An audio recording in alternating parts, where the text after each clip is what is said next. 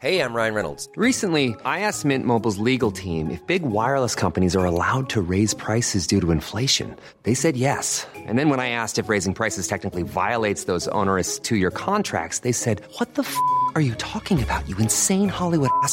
So to recap, we're cutting the price of Mint Unlimited from $30 a month to just $15 a month. Give it a try at mintmobile.com/switch. $45 up front for 3 months plus taxes and fees. Promo rate for new customers for limited time. Unlimited more than 40 gigabytes per month. Slows full terms at mintmobile.com.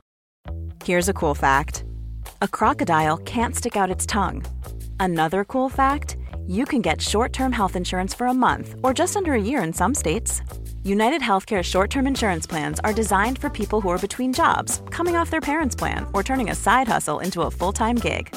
Underwritten by Golden Rule Insurance Company, they offer flexible, budget-friendly coverage with access to a nationwide network of doctors and hospitals. Get more cool facts about United Healthcare short-term plans at uh1.com.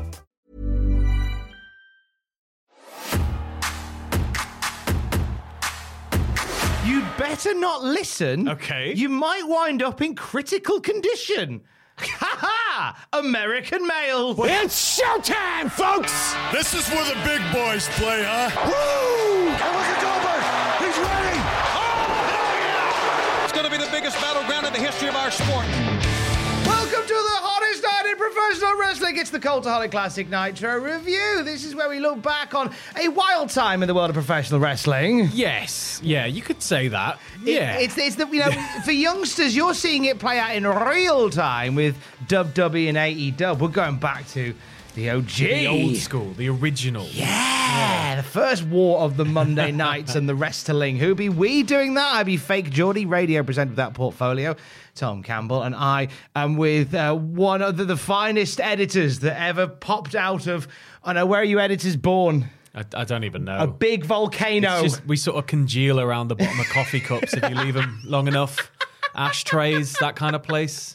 Yeah. It's Nitro Boy, it's WCW boy, Sam Driver. How are you, Sam? Yeah, I'm all right, mate. How are you? I'm doing well. I'm doing well, right? This cardigan has been much conversation. Right. For the past 24 hours. Why? Because I wore it yesterday. Yeah. And for the first... And I found it when I was digging out some stuff in a cupboard at home. Yeah. And I haven't worn this for years. And I put it on.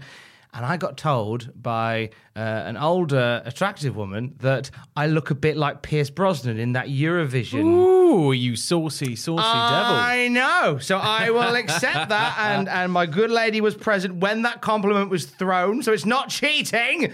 And then as soon as Fraser came upstairs today, he went, that's a lovely cardigan. So yeah. Even Fraser fancied me today. Cardigan, mate. Just keep rocking them. I think cardigans are the future. Pierce Brosnan. You could just lie, get free meals and stuff.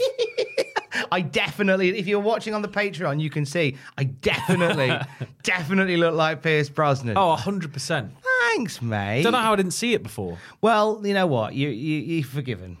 You know, and if you're watching this going, oh, he looks great in a cardigan, you're only human, and that's fine. That's fine. What's your week been entailing? I saw you putting a table up earlier. Editing, building a table. Look at that. Proper manly stuff. Mate, honestly, like I'm starting to really worry about my brain because people go, oh, so what do you get up to? And even if it's like stuff today, it's like, I don't know. I can't remember. You've forgotten already? Yeah, I just forget. It's just sort of mile a minute. As work comes to me, it just gets done. And also a lot of stuff is top secret until it comes out. Yeah, so there's some stuff we can't talk about, of course. So, yeah. That thing that we did earlier we can't talk about. We can talk about wrestling from off the past, though. And that is what we are doing. We're chronologically critiquing Monday Nitro from its very beginning to its bitter end, or ours. And we are off the heels of Fall Brawl War Games! War Games! Which we did a watch along of last week, which you can listen back to. You can watch War Games with us. I know, right?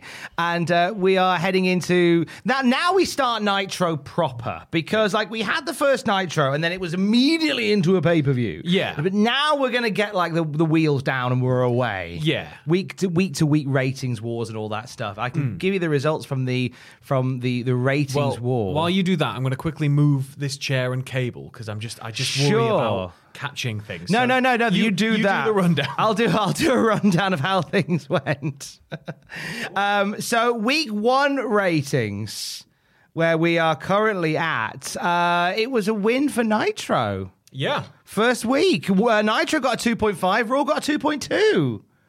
So it's like, that's a great start. Dave Meltzer in The Observer writes, since WCW is owned by a TV company, and because beating Vince McMahon seems to be a primary goal as opposed to making a large profit, they're willing to go into deep deficit spending every week just to beat McMahon on Monday. And this is in contrast to what we talked about on the classic Raw review, where Vince McMahon doesn't want to spend a lot of money on telly. Vince is at a point where WWE is really starting to... Well, they've been struggling for a little bit, but they're going through a very rough time right now financially as a company, and it's only kind of mounting and mounting and mounting, whereas Turner had the money to just throw at it over and over and over again. And you'll see even the start of this episode, if you go back and watch it, episode 3 of Nitro, Bischoff is already touting. He's already going, the most watched wrestling show in America and all this stuff, and he's really, really hyping it up. So they're running full steam into the war, and WWE's kind of like, oh, here we go. Sort of caught with their trousers down, but not quite. And it's just, and they can't really do anything about it. And it's worth also noting WCW does have a secondary secondary show still at this time, which is WCW Saturday Night. So that was kind of, the excess stuff, but Nitro was really, the main thing. Saturday Night was always their main show, like historically, like even the start time at 6:05 is like a throwback. I mean, that's it. Yeah, it's all there for people that have been watching wrestling for 20 years at the time, 30 years at the time, however many years at the time, and so they still had that tradition going on. But Nitro was rapidly starting to become more and more important to WCW moving forward. Absolutely. The Lex Luger situation continues to be an interesting one because WWF is claiming this week in the wrestling. We're going to get into the episode of Nitro very soon, but we're going to take a look back at some of the headlines from this particular week. And WWF are claiming that Luger has a valid contract until January 6, 1996. Well, we know that's a load of tripe. We certainly do. But, at the time, it must have been pretty interesting to be like, oh, wow, okay, this could be getting quite hairy, quite courtroomy, and it's only going to get more courtroomy as it goes on. And I think all parties already are kind of aware of that because they're really starting to ramp up toward big, big things that WWE aren't going to be happy about. But... yeah. It gets very courtroomy. And you know what? Get this, right? Luger's claimed all the way through that he's been wrestling without a contract and he's free to do whatever he wants to do. Apparently, Luger, according to sources within WCW, this comes from The Observer at this time, is now claiming that Titan put Tipex on his original contract. Incredible. And filled out a new later date in order to make this claim. Oh, that's the most carny thing I've ever heard in my life. That's amazing. But Luger, it wasn't really somebody they wanted, but it was definitely a get for them. So the fact that he was able to work a house show in New Brunswick and then just make the drive down was fantastic. And so, well, Bischoff didn't want him. We talked about this on the Fallball watch a lot. Yeah. Bischoff didn't want him. Nah, Bischoff was sort of, it was like okay, well, if you want to come in, then I'm not paying you that much. You're not that good. And he took it. Exactly. Two major revolutionary things happened in this week that we talked about this in the watch along. We'll mention it again here. Two big things that will sort of see the beginning of the end already for Monday Nitro. Yeah. That being the merger of AOL Time Warner and all that comes with that. And also, just a few days before this episode of Nitro, WCW fired Stephen Williams, known as Stunning Steve Austin on the roster. Yes, and he's just going to fade off into obscurity and never be heard from again, surely. It's all right. It's fine. Dave says Austin was considered for years as perhaps the best young wrestler in the United States, and he's been in the doghouse with WCW management over the past year over a reputation for not keeping quiet with his discontent about the company. While on tour with New Japan in June, Austin tore his tricep. He's been out of action since and was believed to be about 6 weeks from being ready to return when he was fired. Off to ECW you go, young man. Yes, so he's going to go through a bit of a strange time, but he's going to make the most of it, and then he's going to become literally the biggest thing to ever happen to the wrestling industry, arguably bigger than Hulk Hogan, in terms of impact. So this is just, step one on the ladder to doom. Talking of bad times, Ric Flair was scheduled to undergo eye surgery on the 19th of Nitro after the show. which put him out of action for 2 to 3 weeks, which is why they're not doing a match with Arn Anderson and Flair this week or next week, because Flair's off to have a bit of surgery. Yeah. It's been a tough one because Flair's Gold's Gym in St. Martin was destroyed in the recent hurricane. We talked about that on the Raw review. And it was said to have not been insured, which is a 6-figure loss.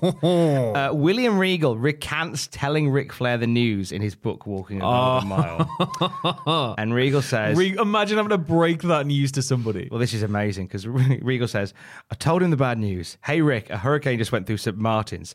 He looked at me in the driver's mirror and his face dropped. He said, oh, no, brother, I've got no insurance on my gym. When a lot of people are completely wiped out, the slightest thing can make them flip. When I crack, I start giggling. Not a bad way to crack. Certainly better than trashing hotel rooms. I can go on for hours and laugh so much I make myself ill. That's what happened when I saw Rick's face. I started to giggle. Then I started to laugh. I already had a mouthful of my sandwich. Imagine him trying to apologise as it's happening. Bits of sandwich are running down my nose. Tears are streaming down my face. I was getting hysterical and I set Bobby off. He was travelling with Earl Bobby. He didn't really know why I was laughing so hard, but it didn't matter because soon he started laughing. Soon Arn Anderson was laughing as well. We're all laughing except for Rick, who was driving towards the desert with a face like thunder.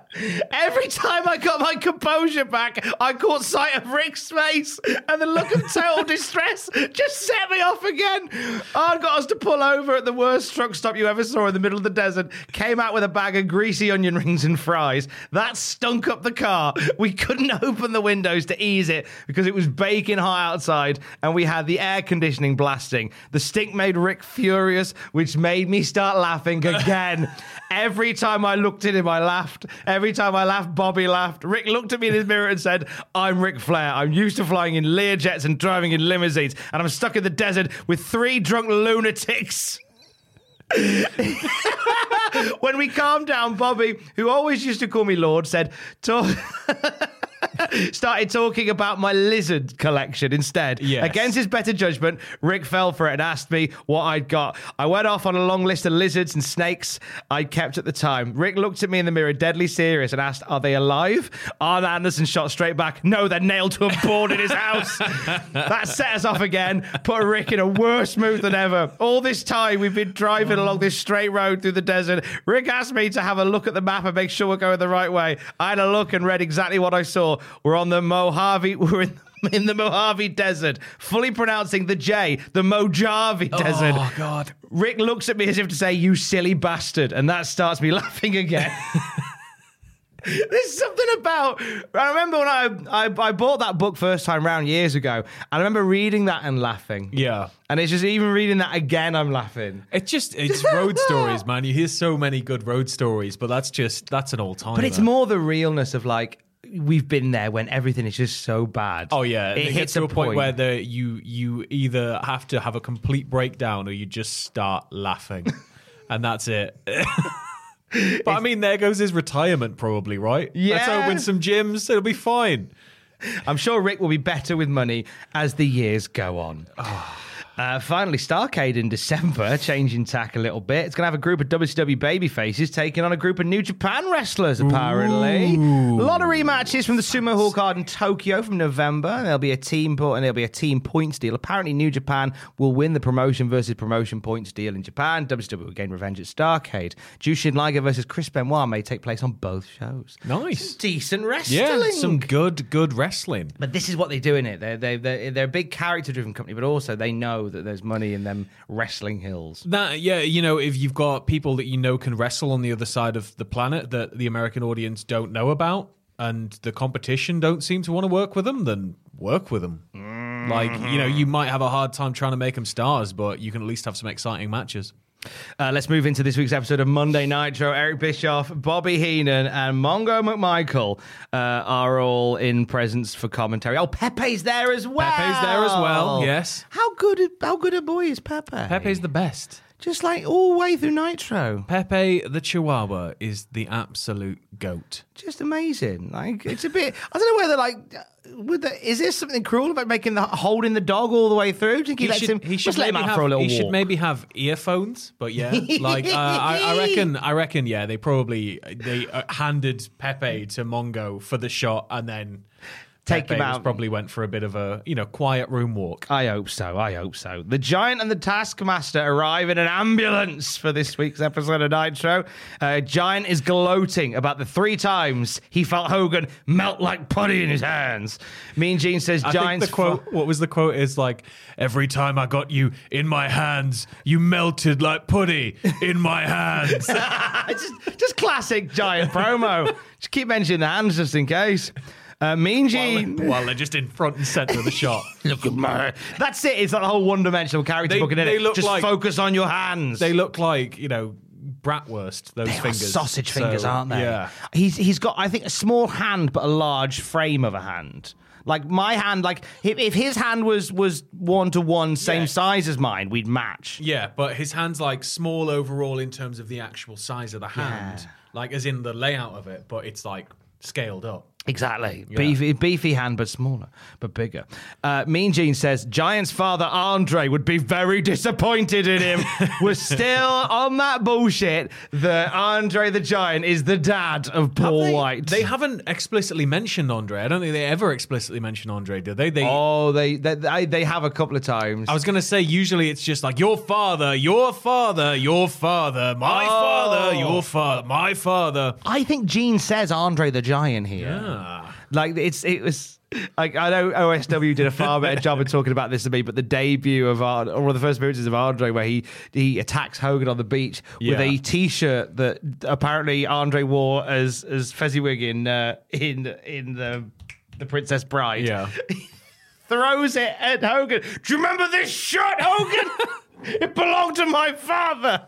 It's just, I just like how they're just doubling down on Giant. Giant disagrees, though, that Andre would be disappointed in him, saying his father would be right beside him, destroying Hulkamania. Absolutely. I think that was his whole shtick for a long time. He would, wouldn't he? Yeah. He'd definitely be there. They really made a point to make Paul White out to be the son of Andre the Giant. There were several articles on Yahoo Ask and Answers.com asking if Paul White is really the son of Andre the Giant. Yes, he is. There was an article written last year for Reference.com. That's why his surname is Rusumov. Paul White, Rusumov. That's it. I didn't know that was his full name, but you've said it, so I believe you. But last year there was a whole article about, is Paul White the son of Andre the Giant? People get curious about this stuff. I love it. Because if you think about it, like, there are people who used to watch wrestling back in the day, haven't watched wrestling since like 1999 or 2001 or whatever, and then just haven't. And then all of a sudden there'll be like morning TV and you'll see Big Show just appearing on like an AEW advert and it'll be like, oh, I remember him. Wasn't he Andre the Giant's son? And then they'll Google it. Do you remember Yahoo Ask? Yes. I had a top-rated question on Yahoo Ask. Nice. Back in the day. And the question was, are Kane and Undertaker really brothers? Ooh. And I gave a very delicate answer as to why they weren't, and it got voted the best answer on Yahoo Ask. There's no evidence of this because I don't think Yahoo Ask exists anymore. Well, I think they took it down. They're definitely not. They're definitely not brothers. I don't know how you. It's not like Big Show and Paul White and Andre. You can see the family resemblance in Tall. Yeah, I mean they look the same. They have the same accent. The same singlets. Oh, why didn't they make Paul White the Giant French? Why didn't they make it Bobby Wee? That'd have been amazing. I think Paul White would have pulled that off. Bonjour, Hogan. Je m'appelle son of Andre. Been so good. We open with the American males versus the Blue Bloods. Or do we? American males. American males. American males. American males. American males. American males. American males. Oh, gear change at the end. The iconic American males theme tune written by Jimmy Hart. Yeah, like the iconic every theme tune written by Jimmy Hart except Voodoo Child. So this. I have the lyrics lyrics here? Do you want the lyrics? Have you got the proper lyrics. The proper lyrics. So, of course, it goes American males a lot. American males, American males, American males, American males, American males, American males, the American next males. bit is sung by a guy whose voice is just like... It's like proper bad, like cheesy radio rock. So it goes American males, repeat X7. Yes. When you're feeling good, you'd better run for cover. That's right. Girls, you don't need a weekend lover. No, you don't. You know why? American males.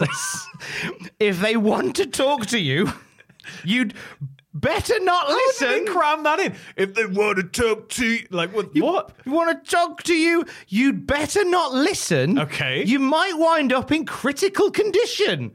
Ha ha! American males. Wait, whoa. So what? If they want to talk to you, no. So hold. This is your electricity company. So the American males, check up with your bill. It's like you don't need no weekend lover. What you need is an American male, but don't talk to him because they will beat you up. Everything about this is very counterintuitive. When you're critical condition, that's not even. That's like grievous bodily. That's like getting hit by a truck. You know, critical. That's very serious. They want to talk to you. This isn't selling them as very nice lads. Yeah, a couple of nice, strippers just doing a bit Monday night job. Exactly. Imagine, like, if you see American males pulling up, they're blaring their theme music out of their car. American males. Like, you're going to want to shut the window on the garage, aren't you? Because if they talk to you, if you listen, you're in critical condition. What if I'm like a 10-year-old kid, right, at a WCW event, and I'm by the merch stand, right, and one of them just happens to be walking by, and he looks at me, he goes, "Hey, kid, now what happens then? I'm 10-year-old kid with my foam finger or whatever I've just bought." And you're feeling good? Yeah, I'm feeling good. Well, you better run for cover. Yeah, so I should run for cover, but I'm a bit unsure. But then one of them wants to talk to me and goes, "Hey, kid," does he then beat the crap out of me? Apparently he does. I hope Scotty Riggs wouldn't. It then goes, American males repeat X14. They're irresistible. They're unpredictable. American males. We're running out of steam. American males repeat X14. God. And then it loops as well. It just loops forever. Bagwell has been on WCW television on and off for several years. Did a couple of prelim things with WWF as well. Yes. All this. Yeah. Previously teaming with Too Cold Scorpio. Also teamed with who has his own beautiful debut vignette. Have you ever seen that? Oh, yes. The kids trying to kind of bunk off school. And they're like, it's like, "Oh, we shouldn't go to school." And then this limo comes by and this woman's walking two kids past. And this beat starts. And she's just like, "Everybody, here comes Too Cold Scorpio." And he comes and he starts just like telling these kids they've got to go to school and stuff. And he's been like super positive. And he's just like completely, I think he just destroys them at basketball. And then they all like go to school. It's one of the greatest things I have ever seen. It's my favorite ever kind of coming soon, like vignette. I love how we go through this period in wrestling where we always must have one wrestler who's like, "Hey kids, don't do a drug. Get to school." Yeah, but it's so trite. It is dry. They did kind of need it. I mean, we'd obviously have Make a Difference Fatu. Yes, around about the same time. I remember hearing about that for the first time because I was a bit too young for that when it first was around, and we didn't have WWF.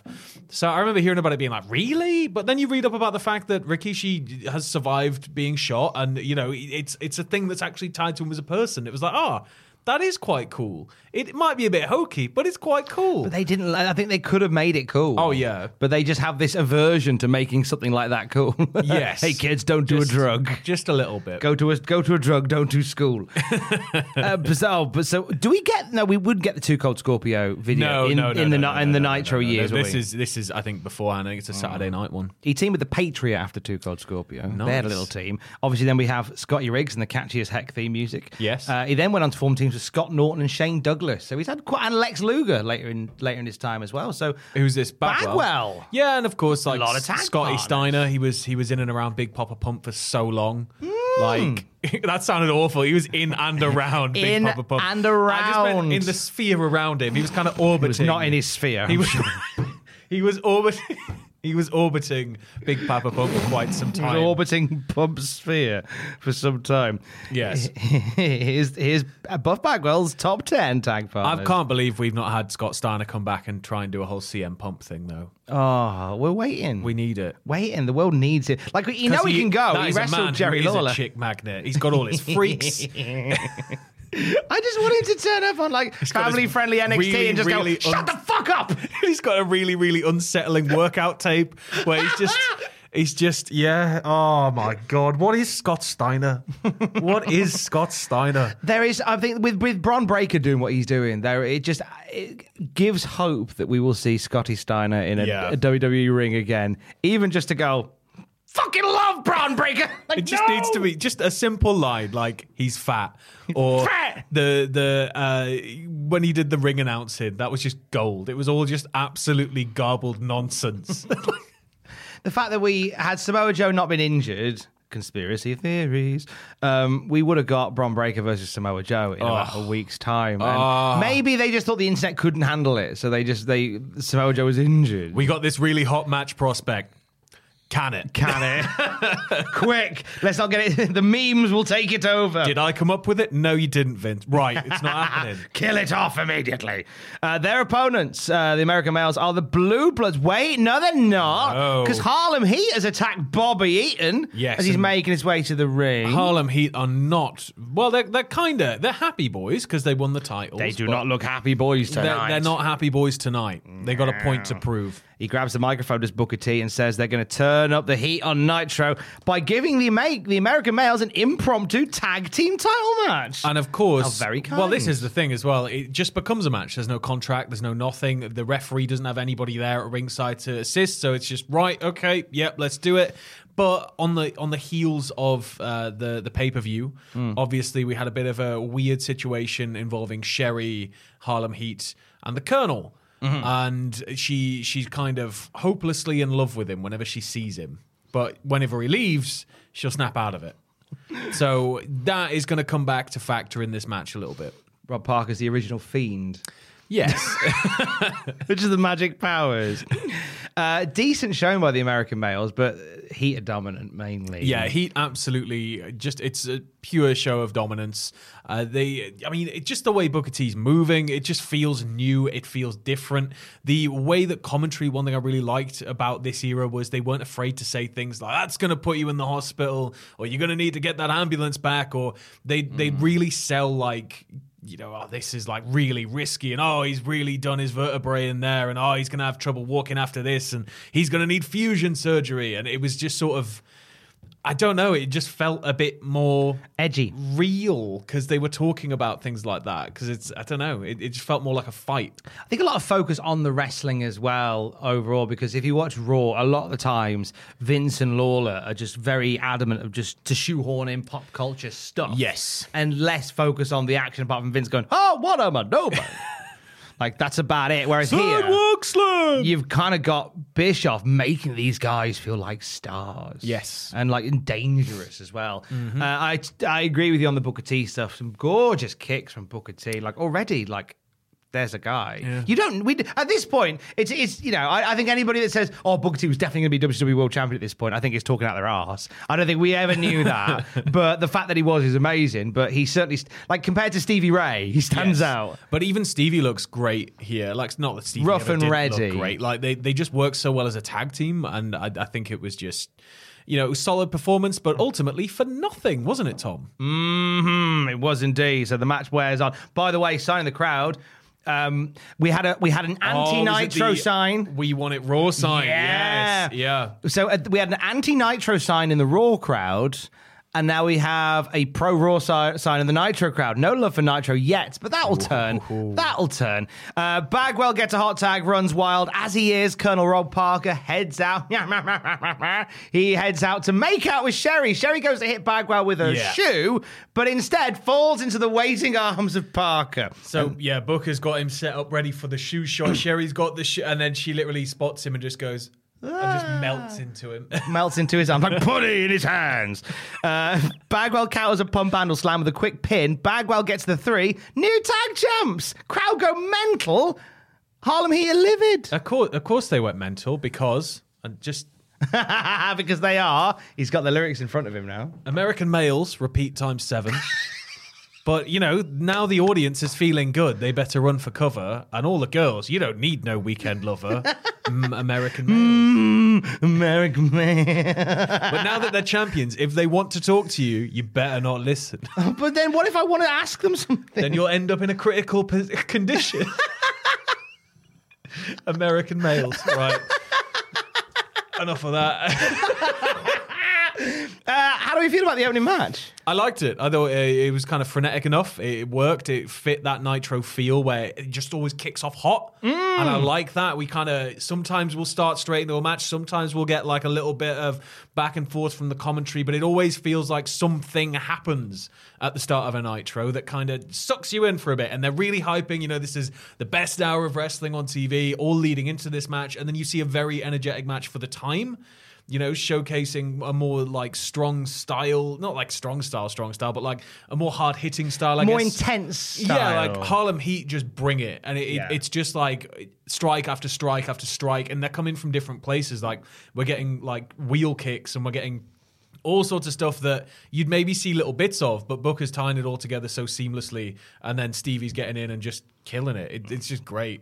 Like I'd kill for these two right now. In this day and age, could you imagine? Who's close, do you think, to like a team like Harlem Heat? Like, whilst they're somewhat technically proficient, but more just a pair of badasses.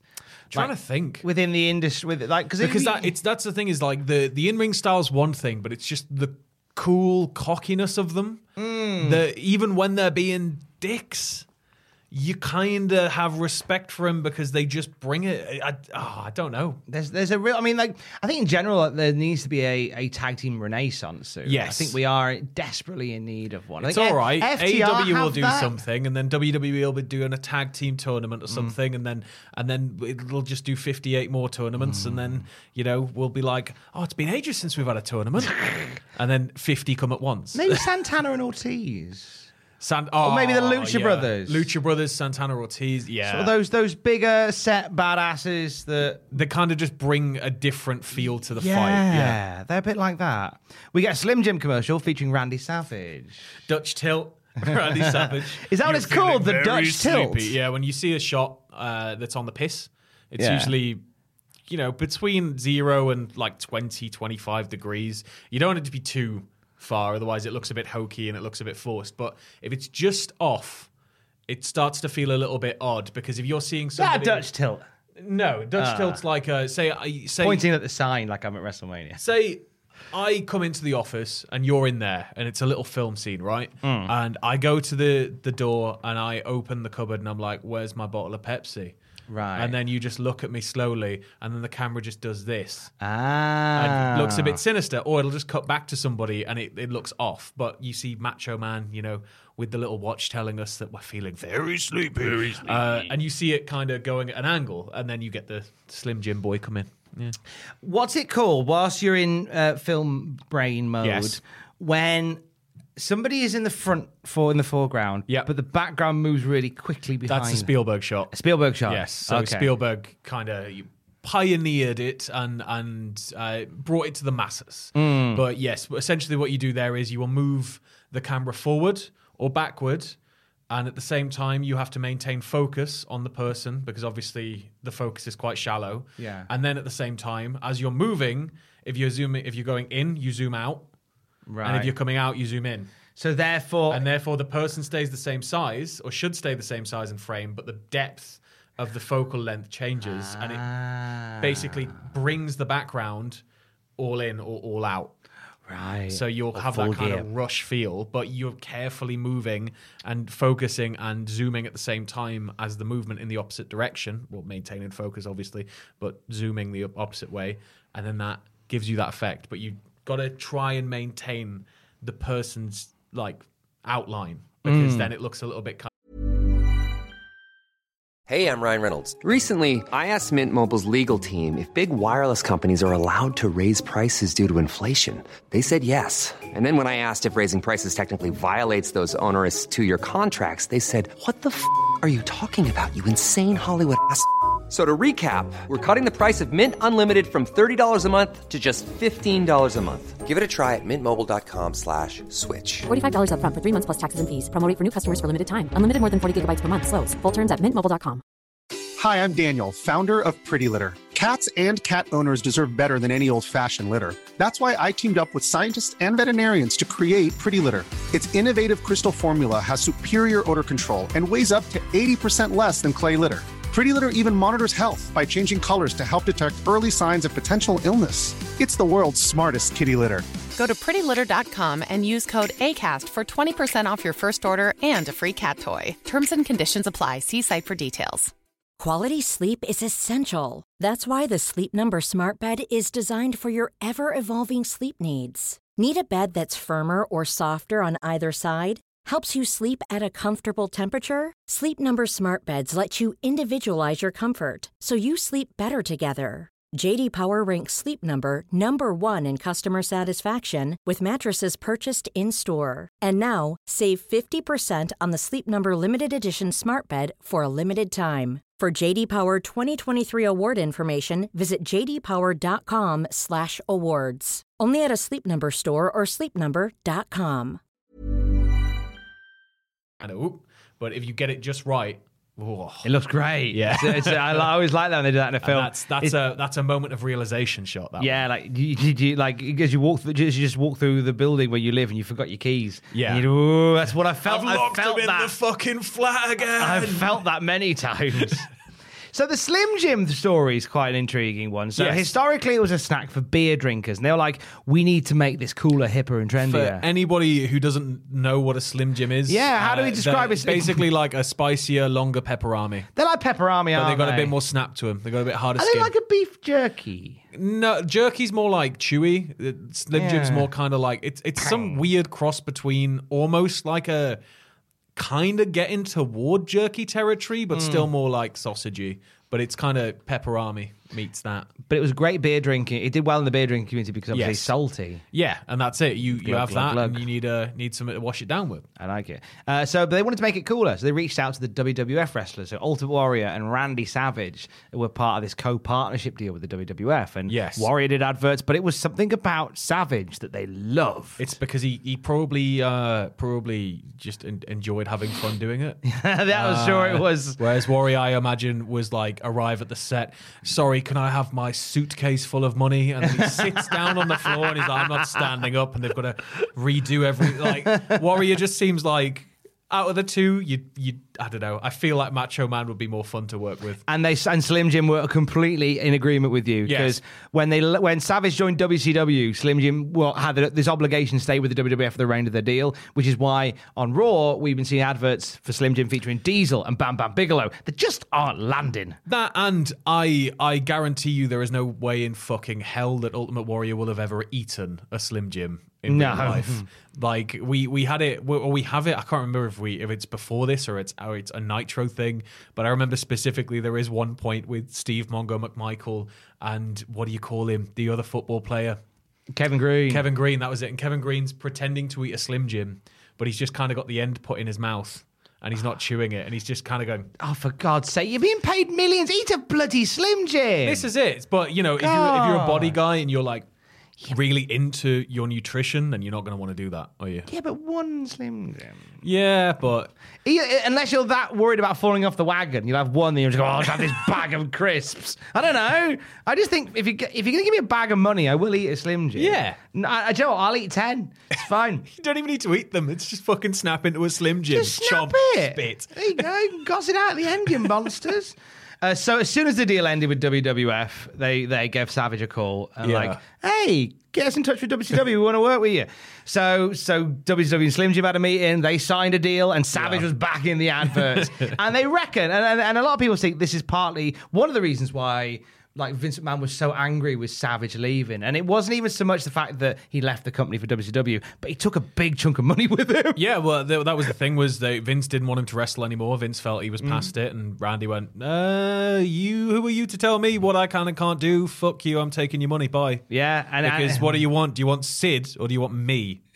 Like, who's the biggest star? Macho Man Randy Savage, household name, man. It was in the classic Raw review annals, the one thing that has just baffled us is like the way that Savage was treated as like just a commentator, one of the all-time greats, they'd say, because apparently he's too old. Yet he'd be there commentating on Nikolai Volkov versus Tatanka.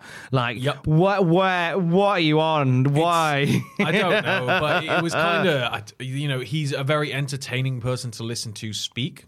So I feel that might have been part of it, that, he was an entertaining co-broadcaster, but we want to see him wrestle, man. He's fucking macho, man. He ended up being the spokesman for Slim Jim for almost a decade, and they just went with him. Even when he wasn't under a contract with the company, they stayed with him. When Savage passed away, Slim Jim shut down for the day to mourn his passing. Fuck. They actually closed That's the business a man for a day. who made a mark on that business. Yeah, Slim Jim went. Huge. Don't come into work. We'll have a day for the Macho Man. Isn't that amazing? That's amazing. What a guy. What a lovely global corporation. Yeah. I'm going to snap into a Slim Jim now. Send us 10. We'll eat them while we do this podcast. Oh, I'd love to be a Slim Jim spokesman. I'd be down for that. Hey, look, if you work for a Slim Jim and you want to give us a sponsor. If you work for a Slim Jim. A Slim Jim. If you work for Keith Slim Jim, as we all know, the company is named after him, the eponymous Slim Jim, then do get in touch. It'd be nice to work with you. So that's the advert for Slim Jim. Ric Flair now out for a chat. He's out chatting again. He says Arn Anderson broke the code by bringing an outsider in to get involved in their rivalry. Flair says tonight he's going to chop Brian Pillman so hard the former assassin will feel it in Long Island, and then he'll kick Arn's ass.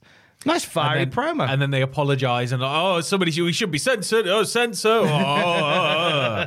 Don't say ass, but please talk about hospitals and stuff. Nice little promo from Flair. They kept it short and simple and tight and bright, which is good. Saturday night, on WWE Saturday Night this week, we're seeing Sting versus William Regal. Giggling William Regal. A rematch from War Games, Sam Driver. Right. What rematch do you want to see for free on telly? Try and remember. Give me the answer. Well, if you thought I'd love to see Brian Pillman versus Johnny B. Bad again, because that was a hell of a match, fuck you. You're getting Pittman versus Cobra again. Well, in fairness, it wasn't really much of a match, was it? So they're going to get maybe 3 minutes. Yeah. On Saturday night. We'll also get an interview with Dusty Rhodes and an update on Hulk Hogan's condition on Saturday night. So that's happening on Saturday night. But I imagine Hulk's doing fine in his pool. On his big floaty. He got his neck broken by the son of his greatest rival. Surely he's bad, it's the most comically action movie neck break ever. I know. Because the giant shakes his hands the entire time as they're coming down, gets the vice grip locked on, starts squeezing the head while his hands are still doing this, and then just goes... and Hogan's like lying there flopping around like bloody Devon Dudley. Just like... I like if we go to his house and he's still flopping. Like he's had real bad nerve damage. Paul Orndorff is up next. We talked about that amazing match from Fall Brawl. Mark Mero taking on, Johnny B. Bad taking on Paul Orndorff now. Yes, and Paul Orndorff makes it very clear that he's Mr. Wonderful by using a mirror. I don't know if we've spoke about an Orndorff match, no, just a general one. Because this is the first time we're seeing this revamped, rejuvenated Paul Orndorff. Yes, the new Mr. Wonderful. Gary Spivey never messaged me back, by the way. Oh. I'm furious. So Gary Spivey from the Psychic He probably Friends. didn't know it was happening. Should have done. You know, people have got in their drafts for waiting for the day that Gary Spivey dies. Didn't see that coming. Didn't see that coming, did you? The oldest joke. I know. But Paul Orndorff has got a new lease on life after his conversation with Gary Spivey. He's got new music! He does, and it is terrible. It is fucking terrible. It is fucking awful.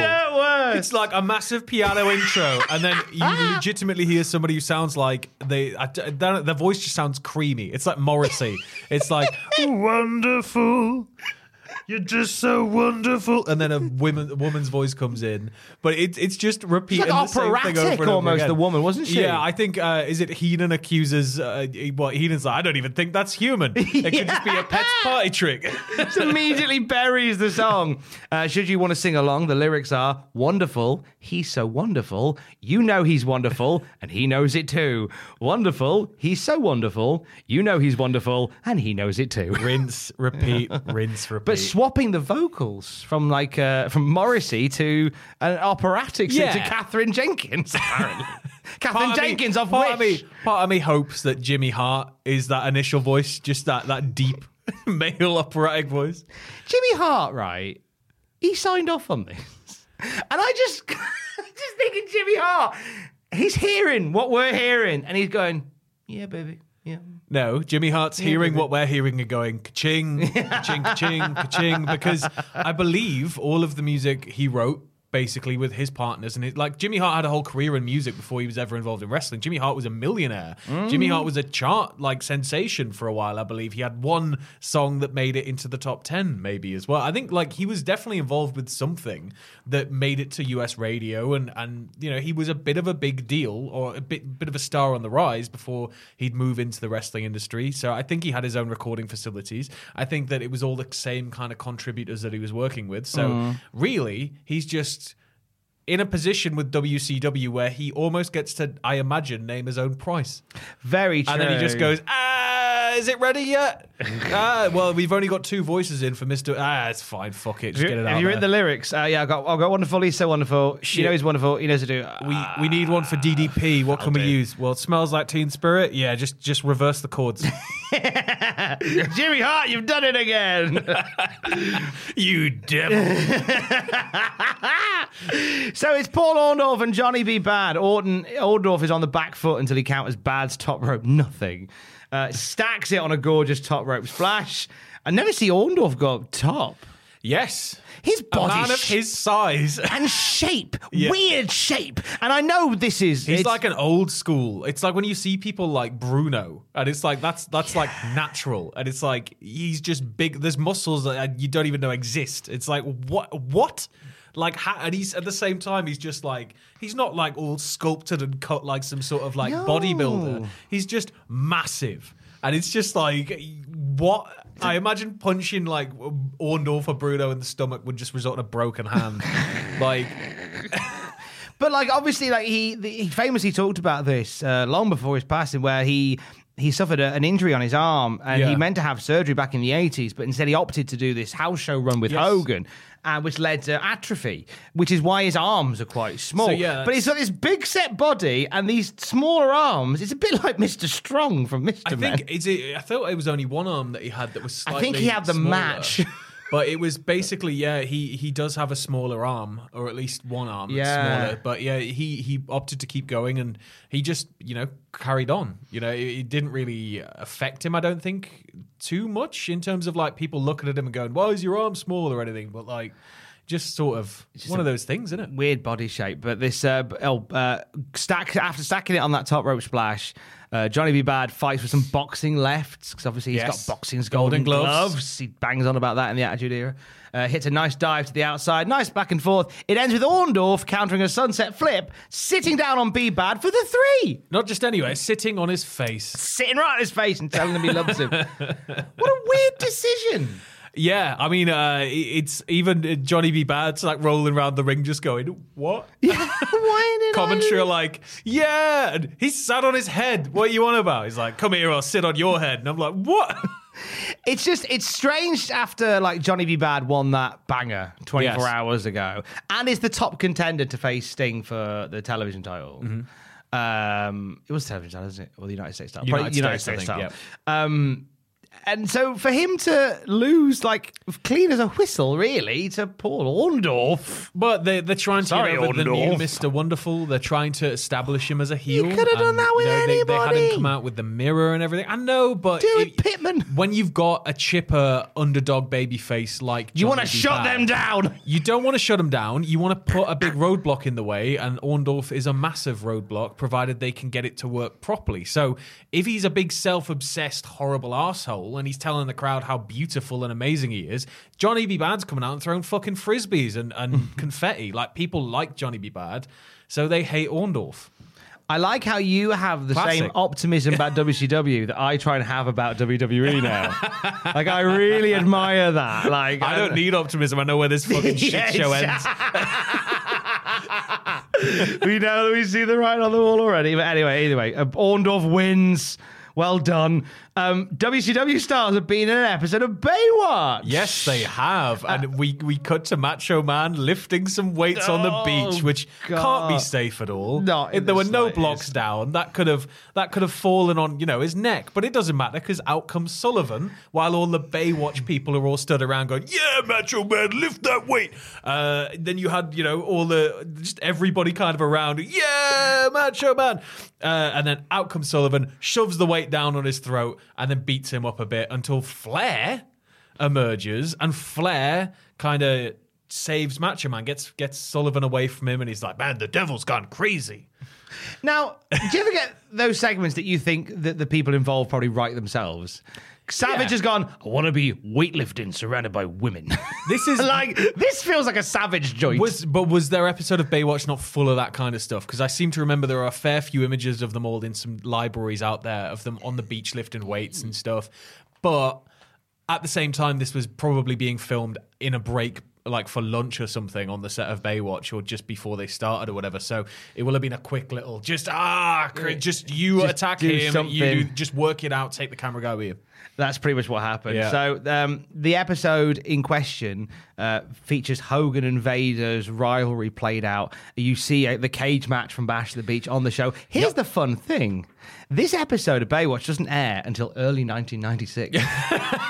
By which point Vader is well established in the WWF. Yeah. He's gone by then, and that's brilliant. I love that so much. Has Vader by that point been arrested in the Middle East? Yes, he has. So Vader's currently away from things with WCW. They're working out what happens next. He's not officially gone yet. Yes, but he's had a fight with Paul Orndorff. Yeah, Orndorff again. Orndorff again getting in the way. So this bleeds into a Randy Savage in-ring interview. Yes. Savage wasn't very happy that Flair came to his aid from the attack on the Taskmaster. He just kind of brushes Flair off. He's like, well, it happened, whatever. Yeah. It's just, I'm not here to talk about that. And then he goes on from there. But can we just quickly talk about what he's wearing? Because those are either lipstick marks or bullet holes. And I think they're bullet holes. I think they're bullet holes. Yeah, because they kind of they're a bit skewed on the collar, so they look a bit more like a mouth. But then when you see the hat, it's just bloody bullet holes. He's just wearing an all-white suit, white cowboy hat with macho on it, written in blood, and bullet holes. That's pretty macho, though, to be shot and keep on going. Yeah. That's the story. He looks like a fucking Looney Tunes cartoon. I think he always... like Swiss cheese. He always did, though. That's why I love him. This fabulous-looking Randy Savage turns his attention to Hogan, who he says is a bad judge of character when it comes to Lex Luger, as Luger attacked him at War Games. Yes. Now, I know we chatted a lot through War Games. We missed it, but yes. Did we miss it? It was because it just seemed like, from the bits I pieced together. I think, anyway. It was just like an accidental cheap shot. It wasn't. It's not like. I can't quite remember the full deal, but either way, they had an altercation. And then out comes Luger in the exact same clothing he wore for his debut. Hello, I'm in a white shirt, black jeans. That's his look, apparently. That's it. He luxurious hair that always blowing backwards, even if he's standing still. It's just wafting in the non-existent breeze. And Luger is basically throwing it down against Savage. Savage says you're either with him or against him. And Luger... Savage is kind of accusing them of being turncoats, though, isn't he? He's kind of stood there going like, there'll be a new Dungeon of Doom, and it's going to have Luger in it, it's going to have Sting in it, and it's going to have... And he's just sort of running off on one. Luger's sick of playing games with kids. He wants to play with the big boys. I've quoted Luger. I don't want to play with kids. I want to play with the big boys. You go. I've written here, Savage says he's a big boy and wants to go right now before strutting around like a peacock. And this is the thing. Wrestling! Savage here goes, he says that, I'm a big boy now. I'm a big boy now. But Savage then starts, pacing around and getting energetic, and the referee's starting to be like, whoa, no. Luger just stands there the entire time like a fucking lemon. Just like, I'm not even kidding. He's just looking off into the fucking middle distance. Right? Savage actually gets to a point where Savage gets around the referee, and so he just gently slaps him. Just taps him on the face. And then Luger kind of goes... And then they cut to break, and then Bischoff's like, oh, God, it's all going to pop off. Oh, this is going to be crazy. Come back after the break. And then when we get back, he goes, oh, well, they cleared the ring, and Luger was throwing some slaps, and we got him out of here, though. We got him out of here. We got him out of here. Everything's all right. Why tease something's going to happen? If he's more standing there and having the gall, or sitting there, rather, Mr. Bischoff, and having the gall to be like, oh, Luger gave as good as he got. We saw Savage have to literally go... And it was like that hard. It was just like he proper swung in the arm gently and went like that. And Luger just kind of goes, just walks it off. And like almost snaps out and then starts doing this a little bit. It's like, there's no way he slapped Match. No way. How is Luger, who's been to every major wrestling company, so disconnected with stuff like this? Like, it's weird. Like, I know how people say, like, oh, it's sometimes it's just in your instinct. But then surely the instinct is like to... give a little bit more. He's so rigid. In fairness, you can iron your clothes on him. He hasn't made the mistake of calling it WWF. He hasn't. He did successfully say, WCW title, made it sound convincing and everything as he was doing the promo part. I mean, it's still a bit lackluster, but he seems to be trying. It's just that Lex Luger, for me, I don't know, like... Part of me thinks it is this idea that Lex Luger sees wrestling kind of like Warrior as a job, but then part of me part of me thinks he's maybe worrying a bit too much about what he's supposed to be doing when somebody else is talking or when, the crowd are interacting, and when, like, how do I get to that point where, where I'm just seamlessly doing all this, and I feel like he gets a bit too in his own head. Because he almost freezes up at times, it seems. It's strange. But for someone who's done it for so long. Yeah. But he was never really counted on to be a big talker, was he, initially? No, but you just thought, over time, sort of via osmosis, you would pick up a bit of that. And I just never get that from Luger. It's just quite funny to watch. Like, you could tell, like, he's thinking through everything. Yeah. I did a Twitch stream on Monday where I spent 3 hours trying to learn to juggle. And I feel like... whilst doing that, I was going through the same mental motions and processes that Luger goes through. Where it's just like, I'm having to think about everything, but nothing seems to flow properly. I don't get it. I hope we'll see what he does in years to come. Won't change that much. What are you on about? He gets a ponytail. I forgot. He grows a personality in the form of a ponytail. Right, we get footage of Hulk Hogan from Fall Brawl. Oh, yes. Now, when we walked into this room, Sam Driver said to me, are we going to talk about the recap from the main event? Which is the weird, ironically titled pre-show that WCW used to do. Yes. And I said, of course we are. And you lit up like a Christmas tree. So you want to talk about this. So before Fall Brawl, we saw a little recap of something that had happened involving the Giant and Mr. Hogan himself. Now, Mr. Hogan is outside of the venue, being, all Billy Big Bollocks, signing a load of signatures. There's a load of people going, oh, it's Hulk Hogan. And, mobbing him for autographs and everything. And just kind of, he sat on his motorbike. And then out of nowhere, the Giant emerges. The Giant runs over his motorbike. Hogan is distraught. He can't believe it. But I believe it's at this point, I don't think they say it on Fall Brawl, although I might be incorrect, but it's where the name of the bike is revealed. And it's just the irony of this is fucking astonishing. What's his motorbike called, Sam? It's called Black Beauty. Obviously, named after Black Beauty the horse. But with everything we know about Hogan being a massive fucking racist. Don't sugarcoat it, Sam. It's just say it. It's just I kind of went, huh, when I heard the name of it, like a little eyebrow raise, a bit like, oh fuck. Black Beauty, the motorbike owned by Hulk Hogan and never referenced ever again, but in this one bit. It was his pride and joy. Pride and enjoyment. And out comes the Giant to ruin it, outside a venue in front of loads of fans. Giant showing up on his big Dungeons of Doom custom monster truck, laughing like a maniac with the bike under the wheel. And Hogan, Hogan's banging on the monster truck. And Giant's leaning out going, ha ha ha. We haven't had that yet, have we? We haven't had the monster truck yet. That's coming up. Oh, no. I forgot about the monster truck match. Halloween Havoc, mate. Oh, fuck. Halloween Havoc, mate. Yes. Oh. We're watching that one. We're doing a watch along for that one. Beautiful. Halloween Havoc. Beautiful. Just stunning. And then obviously we get a replay of the shaky handy neck twist of doom. Yes, the I've even put here, as you predicted, the monster truck will play a crucial role in an upcoming piece of WCW history. Oh, my God. Dungeon of Doom. The night Hulk Hogan becomes a murderer.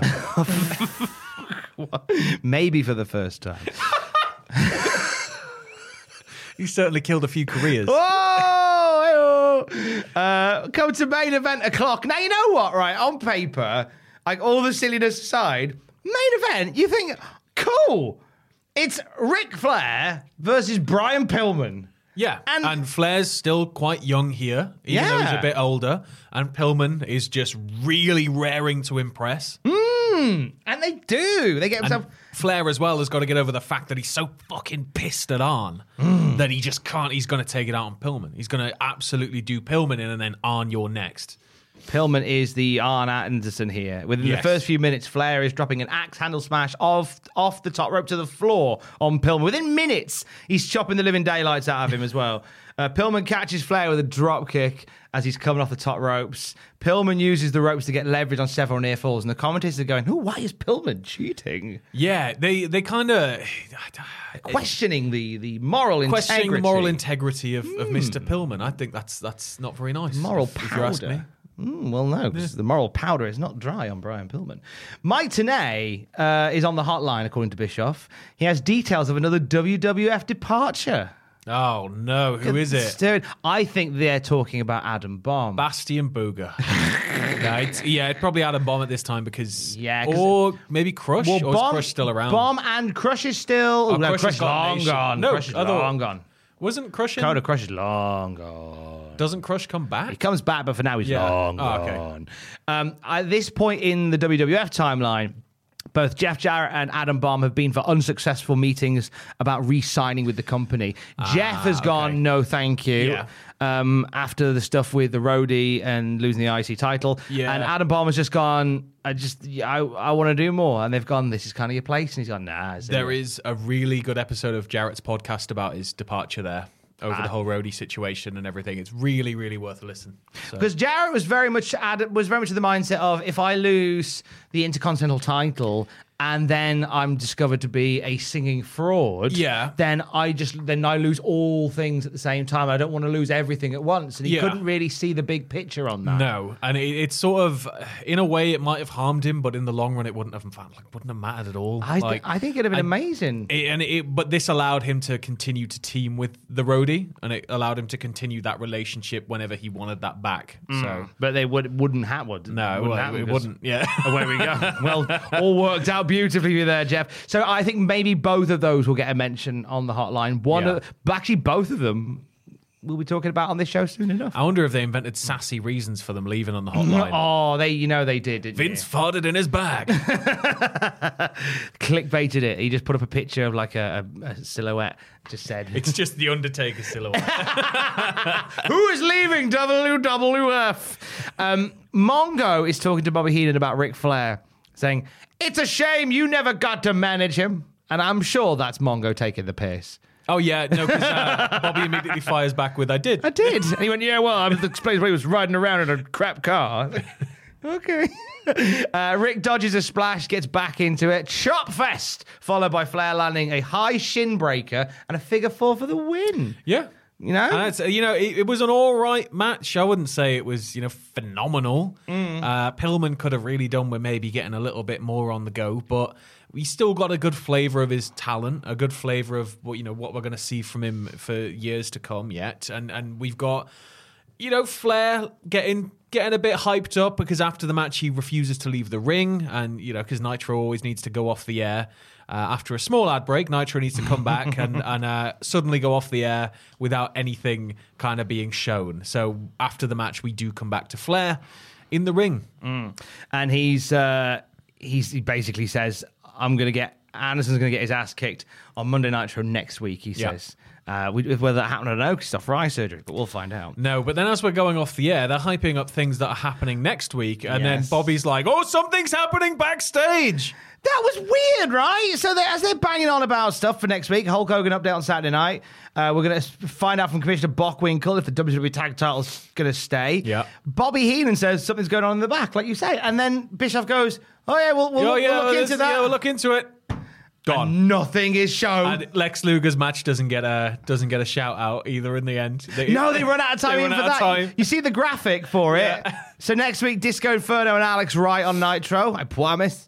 Randy Savage versus the Taskmaster, and we see very briefly see the graphic Lex Luger versus Meng next week as well. How do you feel about Brian Pillman and Johnny B. Bad having the best match at Fall Brawl, yet both losing clean tonight to older lads? We also had two older lads, but we also had Harlem Heat lose the titles to strippers. So that's true. It's not great. But at the same time, I think the WCW, and especially at this time, they were still, chugging along with a classic mentality. They were starting to include newer elements and, the shock reveals of new signings and things like that. But very much it was, what do the crowd want to see? The crowd want to see Ric Flair win. Okay.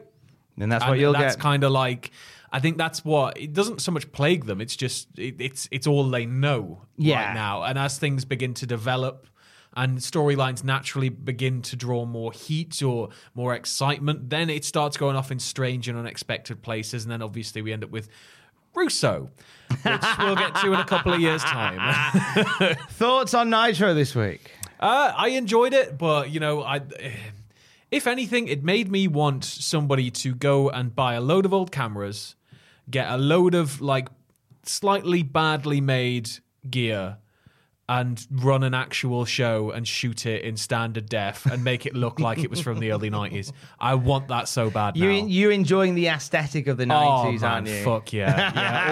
All the pale ass blue, pale ass grey, the over the top lighting, the strobe, the mental strobe whenever you come back from an ad break, just all that.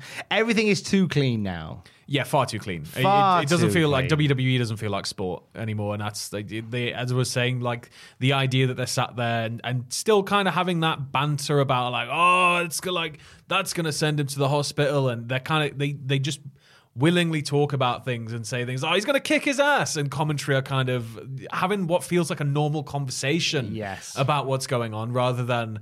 And of course, the last time they saw it, and then he's currently little lines, just lines that will pop as memes and stuff like vintage and just shit like that. It's just the idea of them just having a conversation and kind of being like, well, I think he's gonna win. I think he's gonna win. Well, you're fucking wrong. Well, no, I'm not. Look at the size of that guy's neck. There's no way you're gonna hurt him. That kind of thing. It just felt a bit more bantery and a bit more bouncy. I liked it. Okay, good. I thought this was a better one than we saw last week. It's steadily improving. And as they keep touting, as I said, we are the most watched show. They had some technical issues with the cameras at ringside in particular, and hard cam were set to different lighting settings by the looks of it, or maybe they weren't using the correct filters for ringside cameras. So it got a bit jarring at times where you'd go from hard cam, which was kind of just, standard in your head when you think of a 90s wrestling show, you can kind of see it. And then they'd go to ringside and it was super bright, and it was So they're going to work through a lot of that, because WCW eventually ends up with some pretty good production qualities overall. Maybe not executed in the best way, but some very good quality overall. And it's going to start growing and improving and growing and improving, and then fall off a cliff. I'm glad that you revel in the imperfection, because there's a lot of imperfection to come. Oh, yes. We're back next week. Here's at Lester Find on Twitter. I'm at Tom Campbell on Twitter. Together, we are at... Ever catch yourself eating the same flavorless dinner 3 days in a row? Dreaming of something better? Well, HelloFresh is your guilt-free dream come true, baby. It's me, Keke Palmer. Let's wake up those taste buds with hot, juicy pecan-crusted chicken or garlic butter shrimp scampi. Hello Fresh. Stop dreaming of all the delicious possibilities and dig in at HelloFresh.com. Let's get this dinner party started. Hi, I'm Daniel, founder of Pretty Litter. Cats and cat owners deserve better than any old-fashioned litter. That's why I teamed up with scientists and veterinarians to create Pretty Litter. Its innovative crystal formula has superior odor control and weighs up to 80% less than clay litter. Pretty Litter even monitors health by changing colors to help detect early signs of potential illness. It's the world's smartest kitty litter. Go to prettylitter.com and use code ACAST for 20% off your first order and a free cat toy. Terms and conditions apply. See site for details. Alcoholic on Twitter. Don't forget to join us, American males. American males. American males. That's all the time we got for this week.